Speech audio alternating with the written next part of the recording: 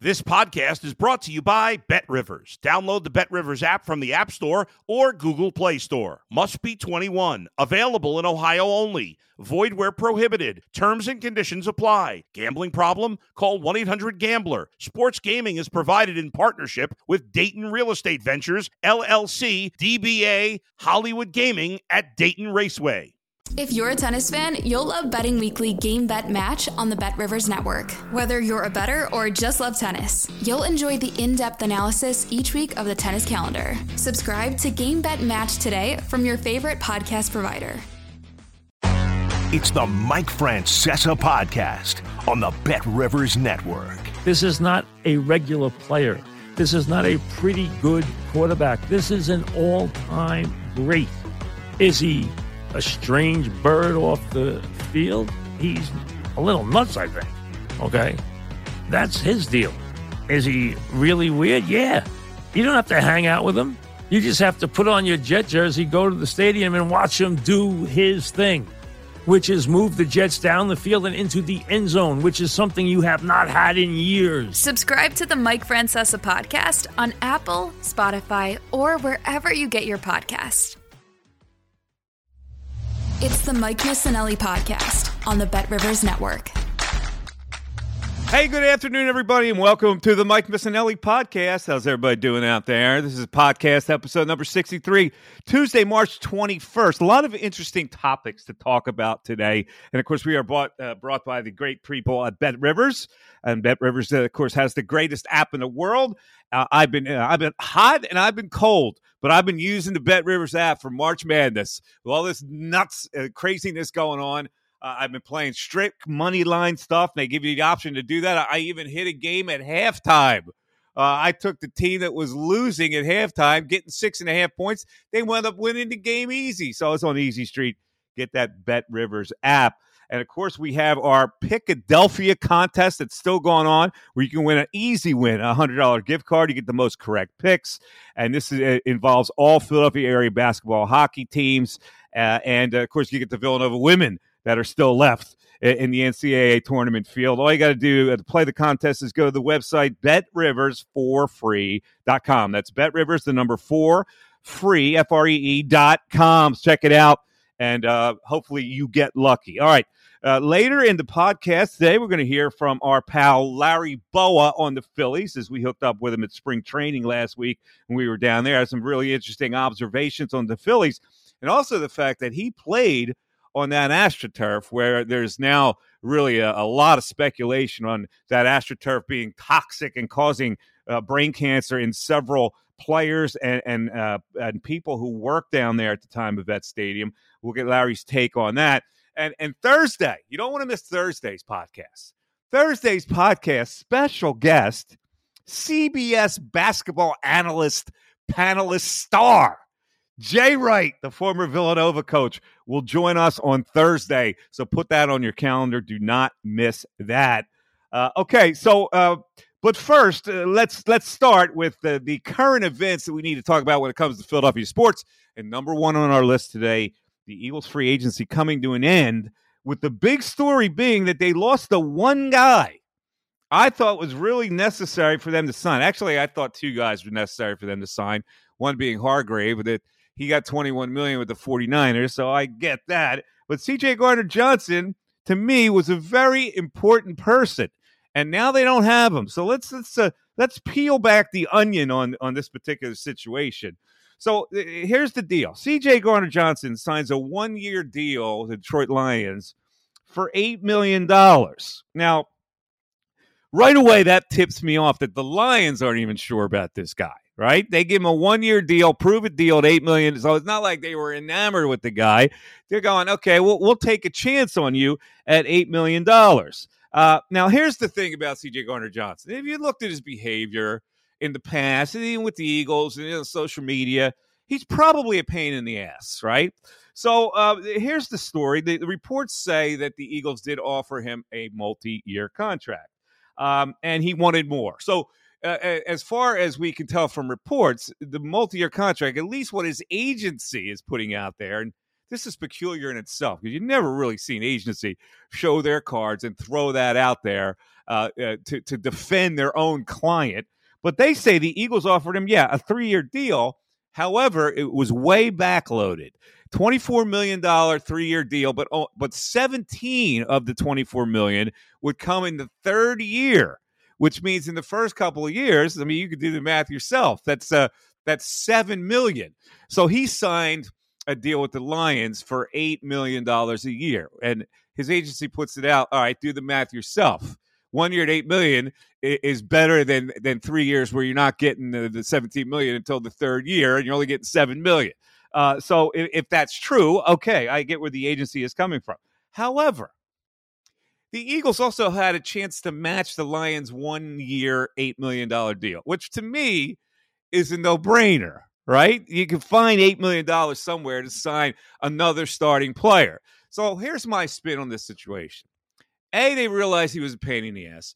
B, when he balked at the original contract, they're going, oh, boy, it's not worth dealing with this dude now. And now he's pushed us all the way to the brink. So we're going to allocate this money to the other guys. We're going to get Bradbury. We didn't think we were going to get a chance to get Bradbury. We'll take this money. We'll put it towards Bradbury. And then we'll reorganize the Slay situation. We'll get him in tow. And cornerback is a more important position than safety. So we've got a safety, Blankenship, who we think can start. And we can find another safety. And we'll go over those safeties in a second. So, it's a Universal Sports Management is his agency. I don't know who else they represent, but it's really interesting that they tweeted out the basics of this contract, which tells you the Eagles really didn't want C.J. Gardner-Johnson, and that's the bottom line. They really didn't want him, and because he probably is a pain in the ass, and they're going past the period where they have pain in the ass players. They want everybody unified. And this guy didn't give them that vibe. So, listen, this does not help the Eagles. There's a lot of people out there that love to laud the Eagles for standing up, right? Standing up to players. And I go, what do you get out of that? Well, what is that? Like, if the Eagles were a losing team, you'd be the first one to bitch about it, right? But now they're a winning team. They can't do anything wrong. Well, they did something wrong here. If you think they're better off without C.J. Gardner-Johnson, you're mistaken. And the fact that they could have had him for $8 million, to me, is like cutting off your nose to spite your face. So I'm not going to be Homer Simpson here and go, oh, boy, the Eagles stood up. Good for them. It doesn't make their team any better that they stood up. And I have to laugh at people who go this. Now, let's go into some other free agents because now, listen, they've got to get a linebacker. And they've got to get a safety. Now, they can draft a safety. Can he be a starting player in his first year? I mean, I don't know. That's always precarious. There's a kid from Alabama that they really like. Or they can go out and sign a free agent that might be a little lower priced. So, Darren, I want to bring you in since you're Mr. Football. I want to bring you into the free agent tracker. And I'm going to bring the first one up because I think this is, a provincial look from Eagle fans. Because he's got a nickname, the Green Goblin, right? So Jalen Mills is a friend. Oh, let's get Jalen Mills. Let's get the Green Goblin back because his mohawk was dyed eagle green, and it's cool. And I go, come on, man. Seriously. Let's not overvalue a player for what he can bring here. So, all right, let's look at the players. First of all, your opinion on the Green Goblin. He's versatile. That's good, but I don't like going backwards. I don't know what he has left in the tank. And this is going to be basically the same answer for pretty much everybody that's out there at this point. Ironically, they did sign a safety yesterday, Justin Evans, who played for the Bucs, played for the Saints, often injured. The ironic nugget of that is he's also represented by the same agents that represent Gardner-Johnson. So I thought that was interesting. But, yeah I mean, Goblin you know, I don't know what he has left, but he's versatile. Maybe bring him in for a look, see if he has any, see if he has his feet left. All right, so let's get so shed some light on this. I think they can do a lot worse than Adrian Amos. Darren, what do you think of Adrian Amos at age 29 being signed as a free agent with the Eagles for a year? I like Amos. I think you can get him fairly inexpensive. He's a guy who's played well the last couple of years. He's 29 years old. He's still got a couple of years left in the tank. He's probably the first person I would look to bring in for a workout. All right. Sounds good. All right, so that's our Eagle chat for today. The Eagles are a weekly conversation, no matter what they do, what they don't do. And this was a pretty interesting thing with C.J. Gardner-Johnson, because I tabbed him as a major must sign, and so did Hargrave, and they didn't get any of them. But so to recap what they've lost and what they've gained, okay, here's what they've lost. They've lost Hargrave. They lost Sanders. They lost Epps. They lost Sayamalu. They lost C.J. Gardner-Johnson. They lost T.J. Edwards. They lose Kaiser White. And they lose Zach Pascal. And two coordinators, by the way. All right? So that's significant. Yeah. But it doesn't seem to affect the Eagle fan base, because they seem to have filled in. They got Cox back under contract. They got BG under contract for some depth. They signed Penny as a running back. They got a backup quarterback, and Darren's favorite player in Mariota. And so where we stand now, they need a linebacker and a safety, and they will probably acquire those. They won't draft a linebacker. They may draft a safety, but they'll probably sign a linebacker in free agency. All right, so that's our Eagle chat for today on the podcast. All right, let's move on to the Sixers. They lose last night to the Bulls in double overtime and beat fouled out in the second overtime, which spelled their doom there. Listen, it's a random loss in an NBA season. They're still hovering in that second place spot, which is fine by me. Second or third is fine. Either team that they're going to play in that second round, to me, is still going to be formidable for them, Boston or Milwaukee. But the interesting part about the Sixers this week was what George Karl had to say. George Karl, former NBA coach. I don't know why he's still relevant and people ask for his opinion, but they do. And to me, his opinion, this is an example for me of the game passing somebody by who's been in the league for a really long time and says something without even watching the games significantly. I could tell that George Karl's not hanging on every dribble of the Philadelphia 76ers. So when asked about the age-old discussion about who should be the MVP, Jokic or Embiid, he weighs in. Of course, he's used to coach Denver, so he's Mr. Jokic. And his rationale for not having Embiid as the MVP is that he doesn't like Embiid taking plays off, and he doesn't like his body language at times.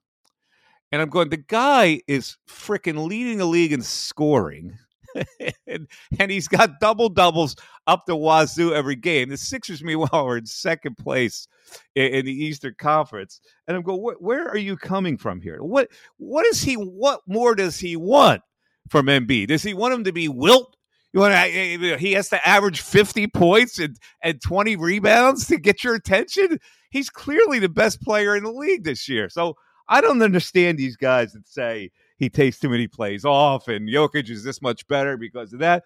Jokic is a great player. I get it. This year, Embiid's the MVP. It's simple as that. I mean, Jokic, obviously, he's got triple-doubles every night, and the triple-doubles lead to Denver winning. But he doesn't play defense like Embiid does. Embiid's just having a better year. This is one year where Embiid's having a better year than Jokic. He should be the MVP. And freaking guys like George Karl should stay in their home and do whatever they do in retired life, like me.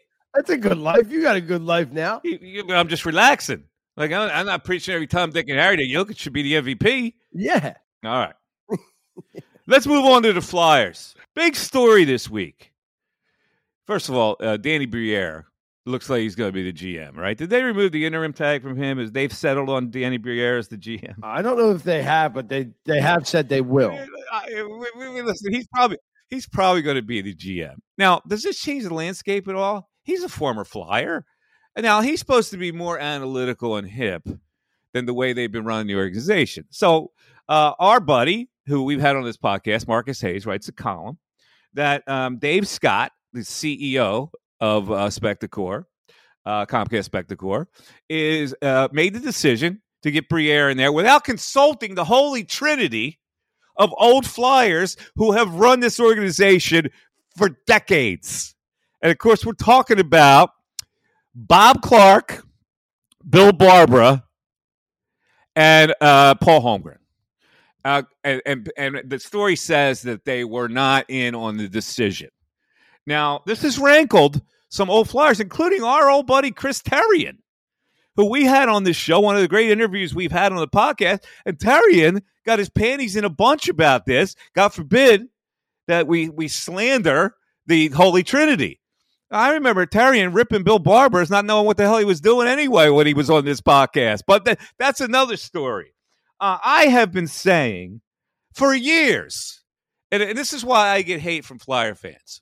I spotted this trend when I first started doing sports talk radio back in the 90s, when I said there is no way the Flyers would ever win a Stanley Cup with Bob Clark as a general manager. Why did I say that? Because I dislike Bob Clark? Well, I think he's a bitter cur of a man, but that's beside the point. I looked at his performance as a GM, and I said he's not a modern thinker. And the Flyers for years buried themselves by not modern thinking. The game transformed into speed, and the Flyers never caught up. And they had that moment of glory with Lindros and the Legion of Boom and all that, and I get it. Legion of Doom, sorry. So the mindset, I remember you on the radio being attacked by Flyer fans because I said, you need a fire hose to clean this whole thing out. Enough of these ex-Flyers from the 70s that give this cloud over an organization that needs to progress. I even advocated changing the colors and the logo. Who has a one-dimensional logo anymore in the NHL? Make it 3D for crying out loud. If you want to keep the puck with the damn wing, but change the colors. Everybody in the NHL has a fresh look except the Flyers. And this old mindset just permeates, and it's why they are in the situation they are in now. So I don't know if Danny Briere is going to help this situation. He is an ex-Flyer. Those guys are still going to be there. They're going to be there for life. And I have to laugh when I read tweets that say, Mr. Snyder's probably rolling over in his grave.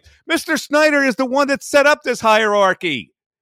I mean, listen, I appreciate the fact he's passed away. I don't mean any disrespect. He's the one that gave this Flyer attitude to the whole thing when he said, we don't need a fresh perspective. You remember him barking that several years ago? Well, they needed a damn fresh perspective. They needed it for years. So what Marcus Hayes wrote, I don't know if it's true. I don't really care that it's true. The fact is the mindset has to change where these ex-Flyers, and God bless them for their contributions to the organization, and I know they're heroes, get out.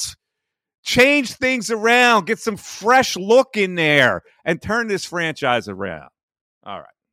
That's enough with the Flyers. All right. Let's talk about the World Baseball Classic.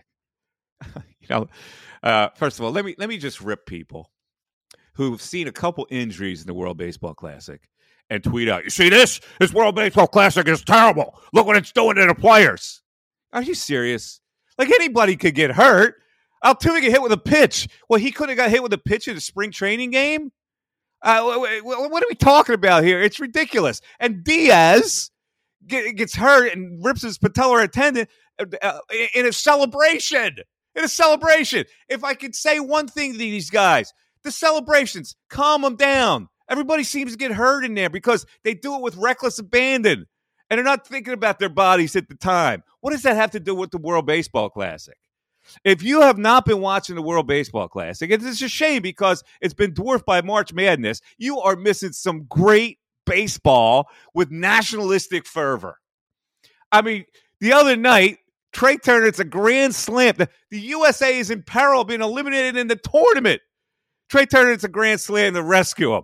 And then hits another home run later in a game where they advance to the final. And USA's in the final. And, why, you don't like that? And then last night I'm watching the game, and here's Mexico and Japan going toe-to-toe. Oh, my God, Mexico's got them on the ropes. These phenom 21-year-old pitcher who throws 102 miles an hour with breaking stuff off the chart, gives up a 3-run home run, and Japan's down 3-0. And then they come back and they tie it on a changeup where a guy flicks his back, gets his bat head on the ball, and hits it out to deep right to tie the score. And then Mexico goes back ahead, and Japan wins it in the end with Ohtani leading off an inning with a double. I mean, my God, that game last night was insane. So I love it. And now we set up. Now we're doing this Tuesday afternoon. Later today, the USA will play Japan for the championship. I don't know what's going to happen in this game, okay? Because the USA's pitching is probably lesser than what Japan's going to throw out there. However, Japan had to throw a lot of pitchers last night. It's tough to come back-to-back. The USA team has a day to rest in this game. So if they can, and they're going to go, like, they're going to throw the whole sink at them. So these guys are going to come in for 1 inning, 2 innings at the most to try to get enough outs to win this game. But it's really going to be exciting. And if Japan wins it, they win it. Maybe it means more to Japan to win it. Ohtani's a guy that probably should not even be playing in this because of his great major league career. And he's out there trying to win it for his country. I think it's admirable, and I think it's a disgrace that some of these American starting pitchers didn't want to get involved in it, and that their general managers told them not to get involved. Come on, man. This is nationalistic pride. It takes the game up a notch. Am I right, Darren? Mike, these games have been phenomenal. I texted you last night. I've been watching all these games. Last night, the Japan-Mexico semifinal was one of the greatest baseball games I've ever seen. It's given the whole world exposure to these young international stars. That kid that started for Japanese last night, for Japan last night, he was 21 years old. I think 19 of his first 26 pitches were over 100 miles an hour. This kid's going to be a star in the major leagues. I can't wait to see. There's a couple pitchers from Japan last night that are going to be in the majors in a couple years. I'm telling you, these games have been great. 6 years. Well, the 21-year-old, yes. But there's another kid, Yamada, who's the kid who's Yamada, who was the MVP twice of his league. I think he'll be in the majors in like 2 years. All right, so here's the big question for tonight. Will Ohtani pitch? He says he's available in relief. Would Japan go, Holmes, how about you start? How about you start this game and give us 3 innings? You think he'd turn that assignment down? He would never turn that assignment down if he's asked to start. Gets them off to a good start, blanks the Team USA, and then they piecemeal it for the rest of the – I don't know what's going to happen, but Ohtani says he's going to pitch. And, of course, Ohtani, all likelihood if he pitches, will have to pitch to his teammate Mike Trout. How compelling of an at-bat do you think that would be? Absolutely. I mean, the drama tonight is going to be fantastic. Yu Darvish was going to start for Japan. He's not now. They got another kid who's going to start tonight in his place. Ohtani's definitely going to pitch a couple innings tonight, right? Yeah, Darvish is going to pitch. So they're going to get in the pen. They got Darvish and Ohtani coming out of the pen. So whoever starts for him gets through the first few innings. The Team USA could be in trouble. Yeah, it's a monumental task tonight for this USA lineup. But the USA lineup is the best. I will be glued. I will be glued to that game. Every pitch of that game. Same here. I can't wait for this game tonight. Okay. That's our baseball issue for today. But guess what? We have more baseball coming your way because last week at spring training, we touched base with our pal, Larry Bowa. Now, if there's a Mr. Baseball in that Phillies organization, it's this guy. Larry's in his 70s now. He looks fantastic. He hits fungos. He throws BP. He looks like he hasn't missed a beat. And we are fortunate enough to sit down and talk some ball with Larry Bowa at number 10. It's the Mike Missanelli podcast on the Bet Rivers Network. We are talking to the great Larry Bowa here at spring training. How you doing, my man? I'm doing good. Spring training's been pretty good here. I'd like to have all our guys, but WBC, but they're ready to go. The attitude's great. Thompson, the coaching staff have done a great job. It's just a matter of health, Mike. If we can stay healthy, I don't see any reason why we can't get to where we want to go. Can you hold down the fort without Harper for that long? I think we can. I mean, are we going to miss Harper? Yeah, that's a big bat. But, he was out last year, and we sort of held our own. I just think our lineup top to bottom is pretty deep. But, again, we're going to be much better when he gets in the lineup. But I think we can hold our own until he gets back. What's the attitude or when you come back from losing the World Series? Does it make you hungrier to win, or is you have to allow for some complacency? How's that work? You've been in that situation. Yeah, I don't think there's any complacency here. These guys all came in good shape. They were talking about, hey, we needed to win 2 more games. I like the attitude. The only difference, as you well know, you've been covering sports, we're going to be the hunted this year. Last year we snuck up on some people. There's no question about it. And if there wasn't a third wild card, we don't get in. So I think they understand that teams are going to be looking at us this year saying, hey, this is a pretty good ball club here. I don't think you have to worry about complacency. I really do. I don't, because hey, we haven't done what we want to do. You want to win a ring. The one that really counts is the World Series ring. But as an infielder, obviously Bo made some strides last year. So first of all, what did you see that improved him as a fielder? First of all, his first step become really good. Bobby Dickerson's done a great job with him. He goes out there every day and works. He's become, it was before, I'll be the first to admit, when I first saw him, I didn't think he could play third. When I scouted him in college, he's made drastic strides there, unbelievable strides. But it's up through Bobby and his work ethic. His work ethic's off the charts. So I see him really improving down there. I don't think right now when they say, oh, we need a third baseman, I say negatory on that. I've watched this kid really improve, and he's got a lot of confidence right now. He's going to have a good year offensively. This guy can hit. I mean, I always looked at him like he was flexible enough to play a position. He seemed athletic enough to be able to move. So when you talk about first step, what do you mean by that? Well, off the bat, it seemed like his reaction time wasn't real good, and Bobby's got him in a better preset position. He can go right or left.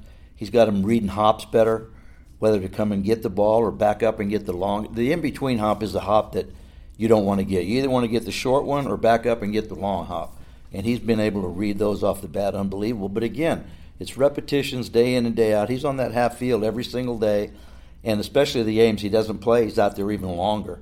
So I just think overall his mindset is, hey, I can play up here. Let's look at second base now. There's just shift of position, and playing second base is different than shortstop. Spin's different. The ball comes off differently.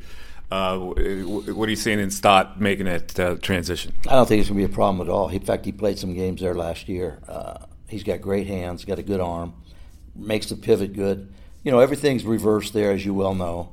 You don't get to see the runner as much, but with the new rules and everything, it's hard to go and break up a double play. It's an automatic double play if you touch the guy. So I don't think there's going to be any adjustment. I think what you're going to see, Mike, is with no shift, you're going to see some athleticism. You're going to see guys make plays. You're going to go, it's easy to put three on one side and say, oh, that guy's a good infielder. I want to watch guys when there's only two on one side. And I think Stott's got that ability to make real good plays. He makes all the routine plays. He's going to hit. He acts like he's been in the big leagues. Now, I don't mean this as a detriment.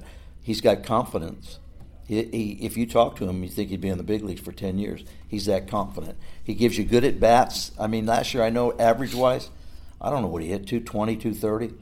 But every time he got in the box, it kind of looked like it was 0-2, and before you realize it, it's 3-2. He can work a pitcher. He's got a two-strike approach. I think he's going to be a very good player in the big leagues. The bigger bases, as an infielder, when you look at the bigger bases, old school guys laugh at it, but does that make an infielder's job easier, or does it make the base runner's job easier? I think it makes the base runner's job easier. I really do. And then you put the oven mitt on.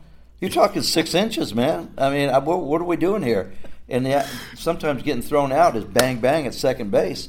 You got a bigger base that's 3 inches. Now you got the oven mitt another 3 inches. You're talking a half a foot. I don't understand it, but hey, there's a couple rules that I don't understand, but it is what it is now, and you got to be able to roll with the new times of how to play the game of baseball now. What does a shortstop that make it easier for you to put? You were one of the great phantom double play. You were so quick that sometimes you cheated a little bit, and they would give it to you. They would give it to you. Yeah, so like this, you can't cheat now. If the base is bigger, or our umpire's going to look at it like, you got to touch that. It's big. It's big enough. Oh, yeah. You're not going to be able to cheat. You're not going to be able to get the neighborhood really. And I had umpires when I played. Those guys tried to knock me in the left field. And it didn't matter if it was dirty or if it was clean. So they would always say, hey, this guy comes in hard. Just give me a decent look there, and you kick dirt or something. But now with the replay, all you got to do now at second base is have a strong arm. Because if you hit a guy if he's off the base, say a foot, 18 inches, they're going to call it a automatic double play. So there's no need you don't have to worry about getting hit. If you get hit, it's going to be an automatic double play. But I don't understand why I understand it at first base, trying to keep the first baseman healthy. The ball goes inside the line there from a throw from the left side of the infield. But, I guess he thinks it's going to improve base running. When I say he, the commissioner thinks you're going to get more stolen bases with the pickoff rules, the bigger bases. and we'll see. I can't remember the last time I saw a pitch out. If you think about it, they don't pitch out now. You're gonna see some pitch outs. You throw over there twice, and you don't get the guy. If you throw over there a third time, it's a balk. So now I think you're going to see more pitch outs and more strategy in the game. Yeah, easy to steal bases, that's for sure. No question. You lay it. No question. I love the older school guys when you're looking at these new rules and you kind of blanch out because you're taught like to take out a guy at second base, and as an infielder, you would try to take out somebody at second base, and you have to protect yourself. That was all part of the whole game. There's no question. I mean, you get a guy at first and third, and I'm going to bring up Hutt when he hit the guy in New York. It was first and third. That was a big run at third base. When you got on first base and it was first and third and one out, your job was to do something to get that run in. And if you really look at Hutt's play, I don't think it was a dirty play, but the shortstop tried to make a double play ball that wasn't. His back was to Utley running, and Utley did what he was supposed to do. But now... That's an automatic double play. Oh, no question. Now, it wouldn't even be debatable. 3 outs, change sides. But, that was part of the strategy, the competitiveness. You want to break up a double play. And I'm not saying being dirty, Mike, as you well know. You can go in there hard. You can do a pop-up slide. But you can't do that stuff anymore. I got to shift this conversation because in today's Inquirer was the big story about Vet Stadium, AstroTurf, and all that, and the cancerous situations that develop with a few of your teammates and colleagues. You look great, first of all. You're healthy as a horse. I feel good. Yeah, so this has been talked about for a lot of years, this whole thing. What has been your position on this whole thing? People say, yes, there are carcinogens in it. Some people say, no, it couldn't happen that way. It's coincidence. What's your overall opinion? When all this happened, I didn't think anything of it. And the more I read articles, I'm starting to scratch my head a little bit. That used to be a landfill there. And now they put that turf in, that the chemicals, I guess they've proven that it can create problems. I don't think all that can be coincidental anymore. And I'm not saying that's the reason my good buddies passed away, but it makes you think a little bit. And I was on that turf a lot, man. And maybe I was fortunate. I don't know. But the guys that we've lost, way too young. And they all played on the turf. A couple of people in Kansas City played on the turf. I can't sit here and say that's the reason they passed away, but the more articles I read, I'm saying, hey, maybe there's something to this. Obviously, you came up right when that was installed. And from an infielder standpoint, it's like, okay, truer hops. They're going to get to you quicker, but truer. What was your first impression of AstroTurf? That AstroTurf? I thought it was pretty cool. And they were cookie-cutter stadiums. Everybody had them. The only thing that made it tough is you had to play deeper because those balls got on you. But I thought it was great. Like you said, I thought it was a big adjustment when we went to the West Coast because they were all grass and dirt, so you had to go out and take ground balls. You have a tendency to lay back on balls on AstroTurf because they get to you much quicker. But at that time when I was coming up, I said, man, this is nice. But as I look back on it, if I knew what was going to happen or look into a crystal ball, I'd say, no, I wouldn't want to play on that stuff. What was it like playing at the vet? Because you not only had that, you had like diesel trucks in the concourse. Really, it was a horrible atmosphere. It was until we in '80. Then you get 65,000 people in there. I mean, when you win here, I mean, I didn't look at all that stuff when I was playing, like you just mentioned. I looked at the product we were putting out there. I looked at the fan reaction, how they came out in droves from about 75 on when we had the real good teams. But now you look at the new stadiums and you say, I mean, it'd been nice to play at Citizens Bank Ballpark. I mean, who knows? I might have hit 30 home runs. But no, I'm just kidding. I don't know. At that time, when you're playing, you don't think about all that other stuff. But the fact that you mentioned it, yeah, there were some things that probably you're scratching your head saying, man. For you to get to the locker room, you had to walk in that corridor, that concrete corridor, and diesel fumes are all over the place. It was, yeah, I mean, there was a lot of health hazards there that you look back on, but when you're playing, you don't think any of that stuff. Yeah, so you didn't have any health problems that you can attribute to knock playing on wood. that. I don't, Mike. Maybe I was lucky, or maybe I've been lucky, I should say. But to see Dutch and Vuk, two guys that were really close to me, David West, you just shake your head and say, I hope that's not the reason that they passed away. Because if it is, that's really bad if that's the main reason. Let's switch it to the World Baseball Classic, which is now Team USA starting to play a little bit. And looking at the lineup, and I'm just, you got to be kidding me with that lineup from top to bottom.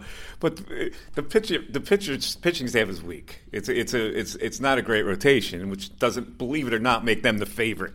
So explain the dynamic on why pitchers don't want to pitch in that. Well, I don't know if it's the pitchers that don't want to pitch. I think it's a lot of general managers. Yeah. I know you can't tell a guy he can't go, but they can make suggestions saying, hey, we got a chance to be in the playoffs this year. I don't want you to go there, hurt your arm, or maybe stressful innings early in the spring. The lineup is potent, but I've watched Japan here for 3 days. That team's a juggernaut. And not only do they play good, they got some pitching.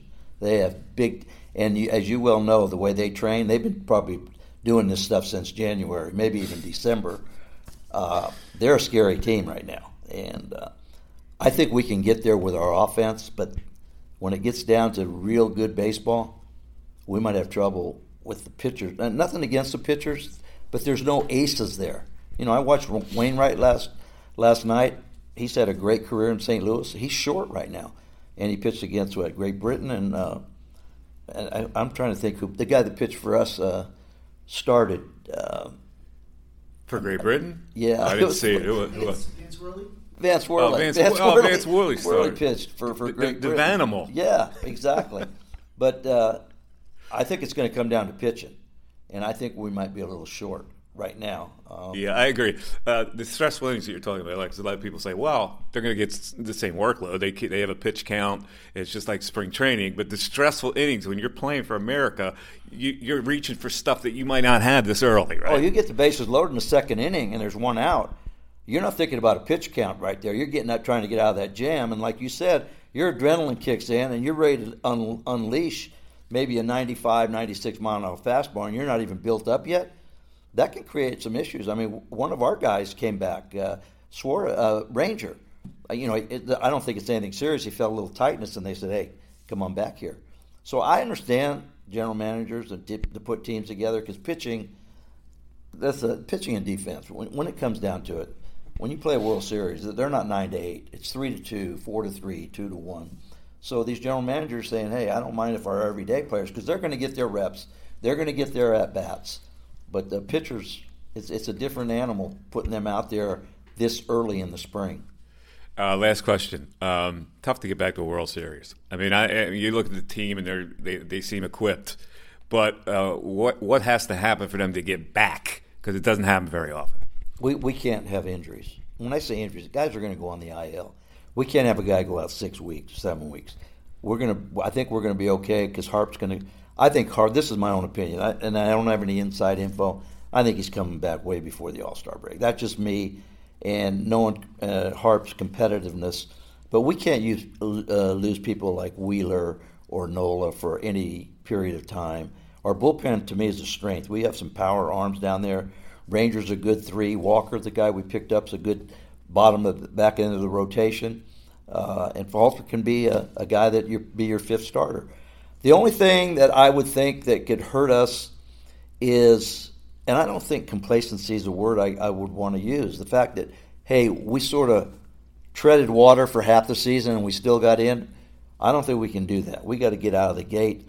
Atlanta and the Mets are good baseball teams. There's no question in my mind. But I think top to bottom, our lineup is better than both of theirs. And like you said, it is hard to get back there. I would be very disappointed, if healthy, that we don't get back to where we were last year. All right, thanks so much to Larry Bowa for sitting down talking some baseball. I always love to talk to Larry. Larry and I actually work together doing the Phillies postgame show, which is kind of another thing that in my career that people forget about that I ever did.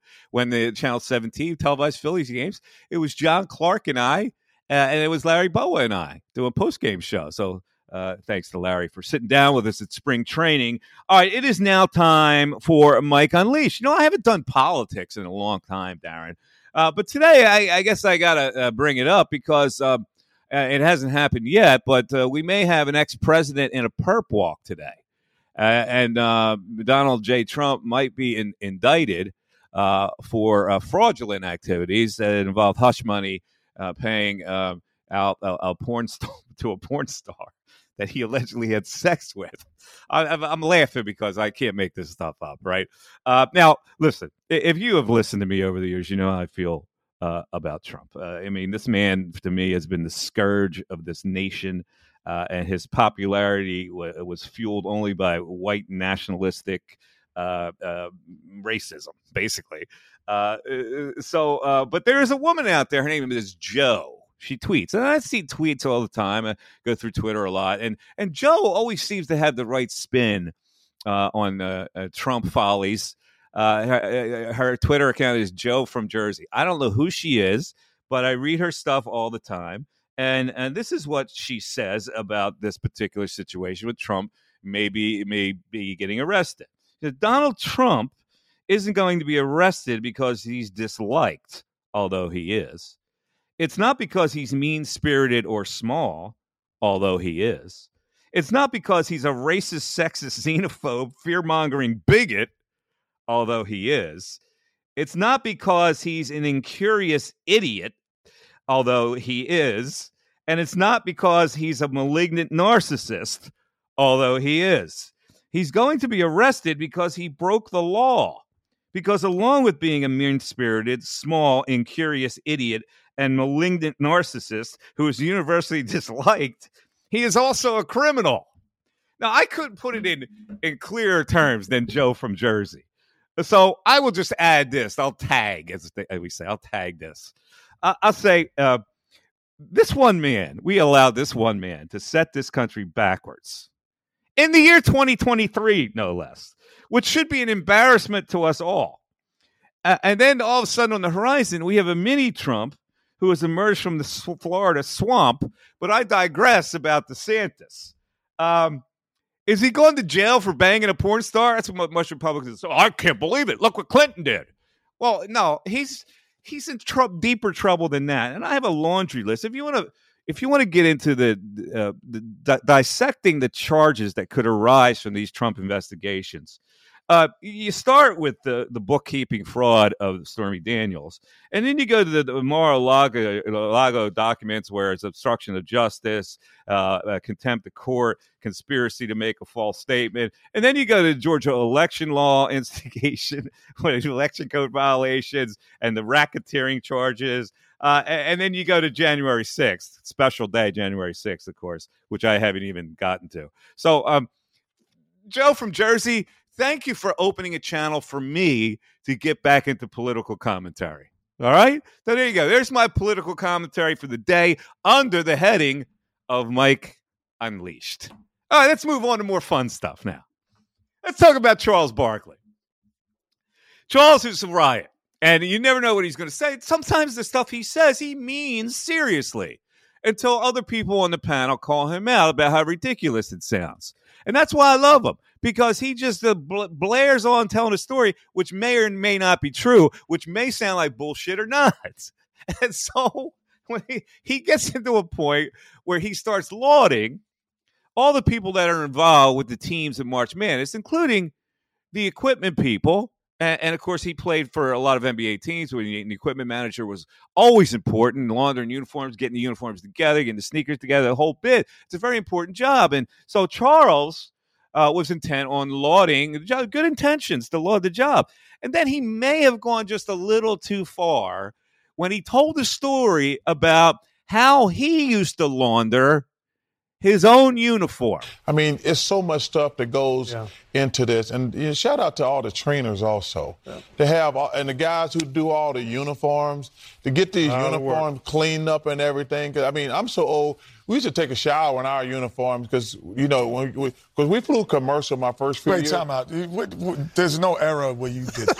Yes, it is. Stop, you're making this up. No, I'm not. There's no way that you were supposed to wash your uniform with your arm. When I first, you're making this up. I'm not making this up. Let him finish. I've never heard. No one in the right mind has ever done that. Let him finish, Kenny. please. When I and soap, they give you soap. Let him finish, Kenny. When I first got to the NBA, we flew commercial. Yes, that's accurate. I'm not disagreeing with that. So when you played the night before, and flew the next morning, when was you exactly going to get your uniform clean? You had to wash your uniform yourself. So after the game, when you got to your room, you took a shower in your uniform and dried it and dropped on the commercial airline the next day. Were you with Jed Clampett? No, That's why you had to let him finish. Come on. Yeah, have you ever heard of this in your life, Clark? No, well, how are y'all cleaning y'all uniform? Y'all playing in funky uniforms? No, somebody washing and dryer or someone else. When you're flying the next morning, You can clean your uniform without showering in it. Well, That is possible. You can actually clean it without showering in it. You don't have to have it on. No, but it's easier to do it that way. It's easier. It's done. It is easier to do it that way. I'm telling y'all. Let's just say that people have to count us as being educational now. Chuck, you take it off, you wash it, you put it back on. No, it's just easier to clean that way. All right, so there you heard the story. Kenny Smith and Clark Kellogg are calling bullshit on the story, which it probably is. But some stories aren't bullshit. Like the stories he used to tell me when I would have him on to co-host one day of my radio show per year. He vowed to do that for me and do that for the audience, and he loved coming in to the studio to spend 4 hours. He co-hosted the show. And, of course, you remember those shows, there were some fantastic golden moments. People loved when Barkley came in to do the show, and it's a shame that we can't do it anymore. But we're trying like hell to get him to do a podcast with us. He's very busy, but I swear to God, we're going to make it happen. Well, one day he told me one of the greatest stories ever. And it was about, Charles, at the end of Charles Sixers' career, was pretty miserable because they weren't a winning team. They had messed up the Doherty deal. They had Roy Hinson. He hated Roy Hinson. And they were getting guys like Armand Gilliam and Charles Shackelford. Now, the one thing, Charles, he doesn't suffer fools gladly. And he doesn't like guys that don't put out effort and don't want to be players. For instance, Charles Shackelford, he told me a story once. He said Charles Shackelford would get 3 quick fouls in the first quarter as a starting player. And on the bench, I go, dude, why are you getting fouled? He goes, oh man, Charles, I can't play. I got to get out of the game because those people will boo me. So he said he would get intentionally get 3 fouls so he could sit on the bench so he wouldn't get booed for his lack of acumen on a basketball floor. But the Charles Shackelford story goes further than that. One day, the Sixers owner Harold Katz calls a meeting after a practice because the Sixers are on a losing streak and they're not playing very well. And so Harold Katz shows up at practice. And the head coach, I think Matty Gukas, says to the guys, all right, guys, he goes, listen, we're going to go to the locker room. This practice is over. Harold wants to talk to you all, so we're going to set up chairs for everybody in a semicircle in the locker room, and Harold would like to address each and every one of you guys. So, of course, they go in the locker room, and the chairs are in a semicircle, and the Sixers players are sitting in the semicircle. Harold Katz says, all right, you guys, I want each one of you guys to tell me what you think is wrong with this team. So he goes to the first guy. I can't remember who it was. The first guy gives the stock answer. Well, Harold, I don't think we're working hard enough on defense. The blah, normal answer. Second guy goes, Harold, I don't think we're rebounding enough. And he goes to Charles, what do you think? And Charles looks at him. And meanwhile, Armand Gilliam and Charles Shackelford haven't talked yet. So he goes to Charles. He goes, Harold, you really want me to tell you what is wrong with this team? And Harold Katz goes, of course, Charles, this is why we're here. I want your honest opinion, what you think is wrong with this team. He goes, I'll tell you what's wrong with this team. These two motherfuckers, Shackelford and Gilliam, suck. That is fantastic. So Charles says, that didn't sit well with either of them. And he says, Gilliam gets up and Shackelford gets up, and they charge after me. And he said, I had picked up my stool, and I was warding them off like a lion tamer. Now, that's a story you just can't make up, right? And that was the beauty of Charles Barkley. These stories would just pop out of nowhere. And believe me, I've got a million of them. And hopefully we'll rehash them when we get Charles back. But Charles, listen, I'm going to I texted him the other day as the game was going on, as the studio was going on, right? I'm watching him. I'm at my golf club. I'm watching him. I go, man, he keeps losing weight. He looks good. So I text him and I go, Chuck, man, you're looking good on TV. Did you lose a lot of weight? I go, by the way, get on that Penn State bandwagon. And he texted me right back. The show was going on. He must have texted it while he was off camera. And I get an LOL back from him. Hopefully we can make this happen where he comes on the podcast. But Charles, that's bullshit that you used to wash your uniform in the shower. Come on, stop. How'd you take it off? You had to peel it off and wring it out? It's illogical. If anything, you had to take the uniform off and put it in the shower under the water when you're naked. That would be the way if you're washing something. You don't wear it. All right. Anyway, let's move on to one thing that has nothing to do with sports, but near and dear to my heart. It shakes me when actors that I really like die. I don't know what it is, but I've told you for a long time that the best show ever is The Wire. And for people, there's a lot of people. Oh no, it's not. I go, did you watch the whole thing? No, I didn't watch it. It's funny because white people are scared of The Wire in a lot of ways. I heard one guy say, "No, that's too black for me." I go, "What are you?" See, people like that, I like to smack him in the head. The Wire is brilliantly done because it's realistic and it's written by a guy who covered that era of Baltimore, so it can't be any more realistic. Cedric Daniels was the character. His name was Lance Reddick. He's a tall, thin, muscle guy, and he was a police commander in it, and he was brilliant in the show. And he passed away at age 60. Okay, so he's in Bosch. He was also in the John Wick stories. And I'm like stunned. Like, first it was Omar, who was my favorite character ever, and now Cedric Daniels goes down. And when you see people like that, there's so much a part of your life. And I guess my favorite show of all time, and two of the great actors in it have passed away at a very young age. So I just wanted to throw that out there. All right. It is now time for 3 questions for Mike. That's Mike Unleashed for today.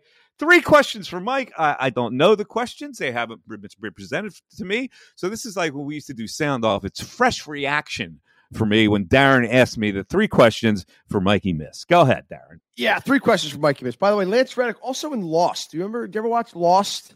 No. Matthew Fox was in that? He was, yeah. He's from Abington, I think? Yeah, I interviewed Matthew Fox. Yeah, he's from Abington. I interviewed Matthew Fox. Matthew Fox was in We Are Marshall also. He was. And I interviewed him on a junket in L.A. For CN8. I interviewed Sylvester Stallone for Balboa. And I interviewed Matthew Fox for We Are Marshall along with Matthew McConaughey. Matthew Fox, who was in Lost, literally cried in my interview with him. Why? He was portraying the coach who didn't get on the plane and instead got into a car to do more recruiting and therefore escaped death. And he got so close to this guy that when he was telling the story of him portraying that guy, his name was Red something. I forget what his name was, but he had red hair. He literally wept. His eyes welled up with tears. And tears were coming out of his eyes as I was doing the interview with Matthew Fox. Well, anyway, that's just an aside. Yeah, he's a local guy. I want to say Abington or something. But no, Matthew Fox? Yeah, I think he's from this area. No, he played football at Columbia. I thought he was. All right, my mistake. All right, here we go. Onward and upward to 3 questions from Mikey Miss. Mike, World Baseball Classic. I love these games. We talked about it earlier. What do you think is bigger to grow the game of baseball globally right now? The pitch clock and some of these changes that they've made, or this World Baseball Classic tournament? Bigger to grow the game of baseball right now? I don't think the game of baseball can be grown. I really don't. I think it's already grown in the countries that, like, the teams like Italy, like, you're never going to grow the game to the extent that they've grown it in Mexico or Dominican Republic or Cuba or Puerto Rico or the United States. Like, you saw Team Italy, like they can't compete. So it's nice that the World Baseball Classic, but it's going to be dominated by the countries that play it all the time. And I don't think it's like America not catching up to soccer. It's just, there are some things that just aren't going to happen. And there's not enough baseball played in these other obscure countries. Like, China is not going to be playing baseball enough to compete. Australia is never. They have a pro league, but they're not going to be ever good enough to compete. So I don't think one has to do with the other. Do I like the pitch clock? Yeah, I like it. Do I like the World Baseball Classic? Yeah, of course. I mean, I hope it has an impact, but I think those other countries are so far behind compared to what the United States in baseball is, and what the Dominican Republic in baseball is, and what Cuba, where they really play it. And for those island countries and Mexico countries, that's a way to really enhance their lives, to get out and find that jewel where they can get into the major leagues and make some money and escape the countries that they're in where there's not much opportunity for them. All right, that's question number one. Question number two, Michael, we were in Clearwater. We were in the locker room one morning, and you and James Harrison had kind of a funny – you guys were shooting the shit, had a kind of a funny conversation about sneakers. You guys are going back and forth on sneaker brands. In fact, it ended up with both of you at the same time. You got good taste. You both said at the same time. And so I'm going to ask you, we'll tell that story, and then what is the Missanelli preferred brand of sneaker? Yeah, Josh Harrison is in the corner locker, and I notice I got a pair of sneakers that nobody has. And I thought they were so unique, and I got them. And they're low-cut Jordans with a black patent leather top and kind of a light blue gummy sole, and they're sweet. And they're low top sneakers. So I look at Josh Harrison and inside of his locker, he's got the sneaker in a high version. He's got the high top Jordans with the patent leather toe. And I go, dude, I said, I got the same sneakers in low. Where'd you get those high tops? I never saw those high tops. So we got into a conversation about sneakers and what kind of sneakers he likes. And so we bonded over sneakers. Now that's a good entry point. Now we didn't have time to interview Josh Harrison, but that's the type of entry point where, for you young kids at home, want to interview somebody, right? If you could find a common ground and get into a conversation that loosens it up, then the guy trusts you a little bit. And then he's willing to, give up some stuff for your questions. So I just wanted to have a casual conversation. There was no end to the means there. I just would comment on the sneakers, and I found that a fun conversation that he had that same sneaker. So he thought it was as unusual as I did, and he had to have it. And that's what I do when I look at sneakers. My brand, Nike produces more variety of sneakers than anybody these days. And if you look at Nike.com, there's always new designs that are coming out. And I'm a sucker for them. And like right now, I'm wearing these turbos that have this gum sole, this light blue gum sole, which are really cushiony, and I love them. But I like the turbos right now. I like the 97s. Now, the 97s are a sneaker that, if you remember, Lil Nas X produced that sneaker that had the vampire blood in them. Well, they were Nike 97s. They were just redesigned for Lil Nas X. The 97 is a classic sneaker, and the Nike 270C is a classic. So if I'm looking at those kind of designs, they have them in multicolors. Those are my go-to for right now. There you go. I'm a Nike guy and Under Armour myself. And I got my basketball shoes are LeBron's. Oh, they are? I got LeBron basketball shoes. There you go. All right. Question number 3, Mike. It's spring. And you're an outdoorsman. You take care of your yard. You have a garden. What is the Missanelli spring protocol for outdoors, for the backyard? The protocol meaning what? When you get the garden started, when you get the garden. I've been hoeing it almost on a daily basis to aerate it, to get some air through there, and prepared for the planting of the spring. You're not supposed to plant your tomatoes until May, because April still can get a little chilly. You don't want to put them in too early. So May 1st, I'll have the soil cultivated. I'll dump some compost in there. I'll put some peat moss. I'll till it. I'll get it nice and loose. I'll get it nice and airy, and then I'll have it ready for I'm not sure what I'm going to plant this year. I may, I've planted a lot of tomatoes in the past. They haven't produced a bumper crop. So I'm going to give my soil, I think I'm stressing out my soil. So I'm only going to go 5 tomato plants this year, and then maybe a little Swiss chard, maybe a little long hot peppers. I'm going to keep it simple this year and just kind of focus on developing a crop of things that I can rely on. And otherwise, my backyard is my sanctuary. You see I got that little patio there with the hot tub, and I'll usually go out there with the dog, throw the ball, but also I'll smoke a cigar, have a nice glass of wine out there. That's what I do in the backyard. Yeah, it's a nice yard. I've been out there. I've had a few cigars out there with you. Yeah, so that's a good. I always know that May is the date for tomatoes as well. Most plants, really. Most vegetables, you want to get there in May. So there you go. That's 3 questions for Mikey Miss. All right. Now it is time for we create segments on this show all the time. So I've got a couple of the segment is called Domestic Dilemmas of the Day. And this is where I bring Darren in, because Darren's very domesticated. He's been married for like 100 years. He's like 40 years old, but he's been married for 45. And he's got two grown daughters that are in high school now. They're athletes. And you got the situations with the wife. I don't have a wife so I don't have these domestic situations. but I know your input would be exceptional on this type of thing. All right. So let me just go over dilemma 1, and then I'll go over dilemma number 2. And again, this is domestic dilemmas of the day, because we try to make this podcast well versed. It's not a podcast strictly about sports; it's about life. And of course, these domestic situations are about life. So here is the question from a guy. My girlfriend is buying a house, and I feel it's a statement that she doesn't trust me or believe in us. We're in our 30s. We've been dating for 2 years. We've talked about marriage. I'm not ready to get engaged because I see so many people getting divorced. I want to make very sure that we're right for each other. And I think if we live together for a year or two and all is well, then it would be time to get engaged. Neither of us is worried about kids right now. If it happens, it happens. If it doesn't, that's okay. I said we should find a new place, not move into one or the other's apartment. She agreed, but then she sprung this house purchase on me. Now, I will be living there, but it will be 100% her house. And I believe that she is doing this because she's feeling a lack of trust in our relationship. And this is a sign that she doesn't believe we'll ever get married. And I'm kind of offended by it. Darren, your interpretation of this. Dude's got to grow up.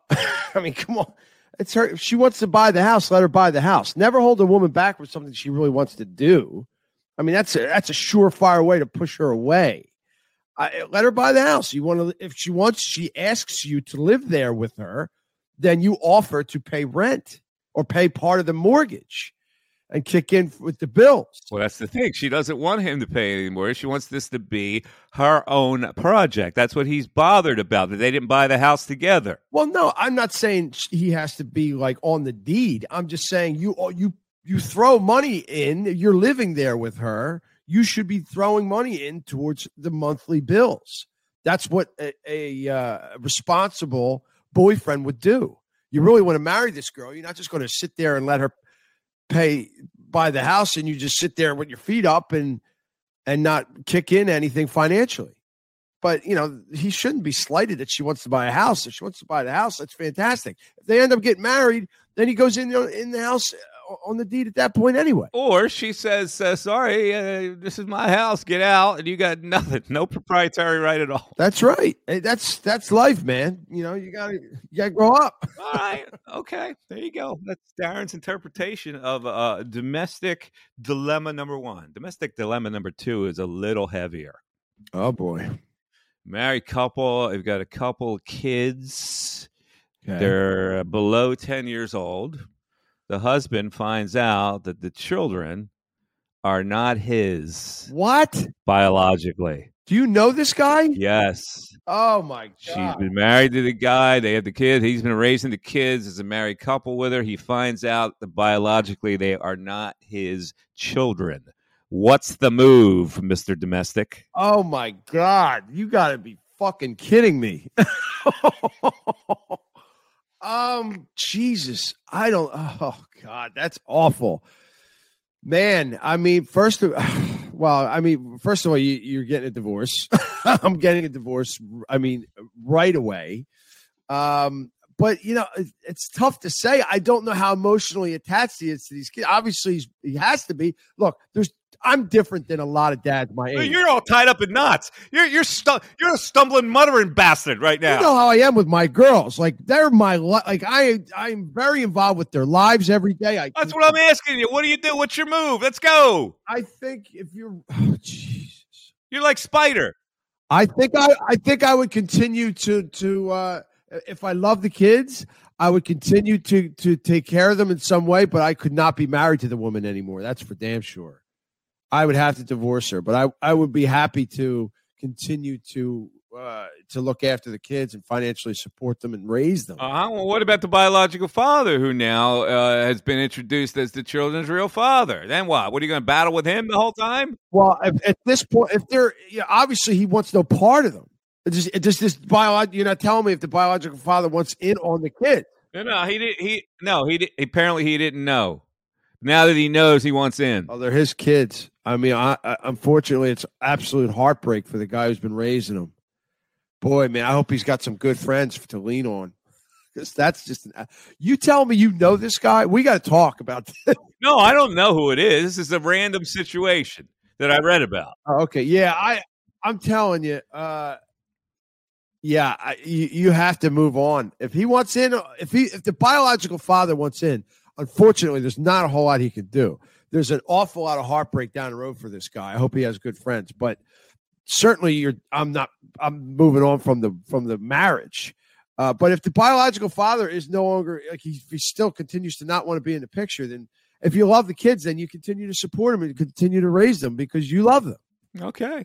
That's why it's called the domestic dilemma of the day. Jeez, there you go. Right. Every now and then we'll get involved in heaviosity like this for back in the day. You ruined my day. Thinking about this poor bastard all day. Yes, we have ended on a bright, cheery note. Yeah. All right. All right, I think that's going to close it down for our Tuesday podcast. Thanks for listening to the Mike Missanelli podcast, brought to you by Bet Rivers. Make your bets. Listen, it's a Sweet 16 now, man. It is a Sweet 16, and I'll tell you, this NCAA tournament has been fabulous, and I love it. My team Marquette went out very weakly. Purdue went out very weakly. I will say one thing about the NCAA tournament.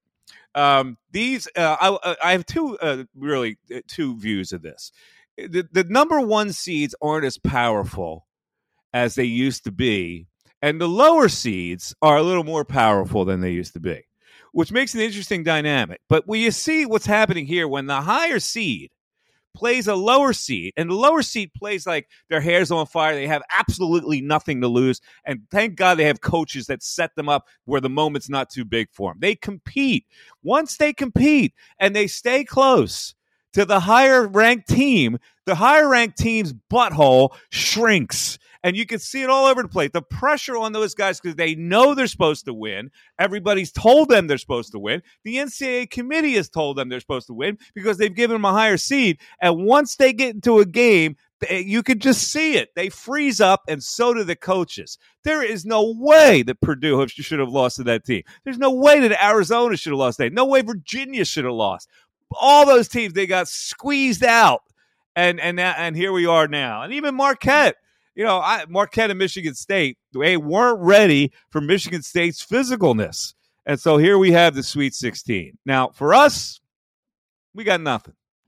But I'm all in on the women's NCAA tournament because the Villanova Wildcats are playing on Friday? Yeah, I believe so. I believe they play Friday in their next game. So maybe the Cats can get to the Final Four. They're probably not as strong as South Carolina or UConn or probably another team in there. But getting to the Final Four would make it a pretty decent season for Villanova, even though their men's basketball team did not do very well. All right, so Thursday we'll talk more about that and more about the NCAA tournament with the great Jay Wright. He'll join us on Thursday. Mark that down on your calendar. Thanks for listening, everybody. And don't forget, you can email me, mike@mikemiss.com, and you can follow me on Twitter at MikeMiss25. And don't forget, the weather's warming up. How about a trip down to Cape May Courthouse to visit the great Natali Vineyards and sit and have a glass of wine with your significant other? Beautiful in our beautiful wine tasting room. As it gets warmer, we're going to have our fire pits out there. You can sit around in Adirondack chairs. There's nothing better. I love the life. Have a great rest of the day, everybody. Have a great rest of the week. We will talk to you Thursday. Bye-bye, everybody. Thanks for listening to the Mike Missanelli podcast on the Bet Rivers Network.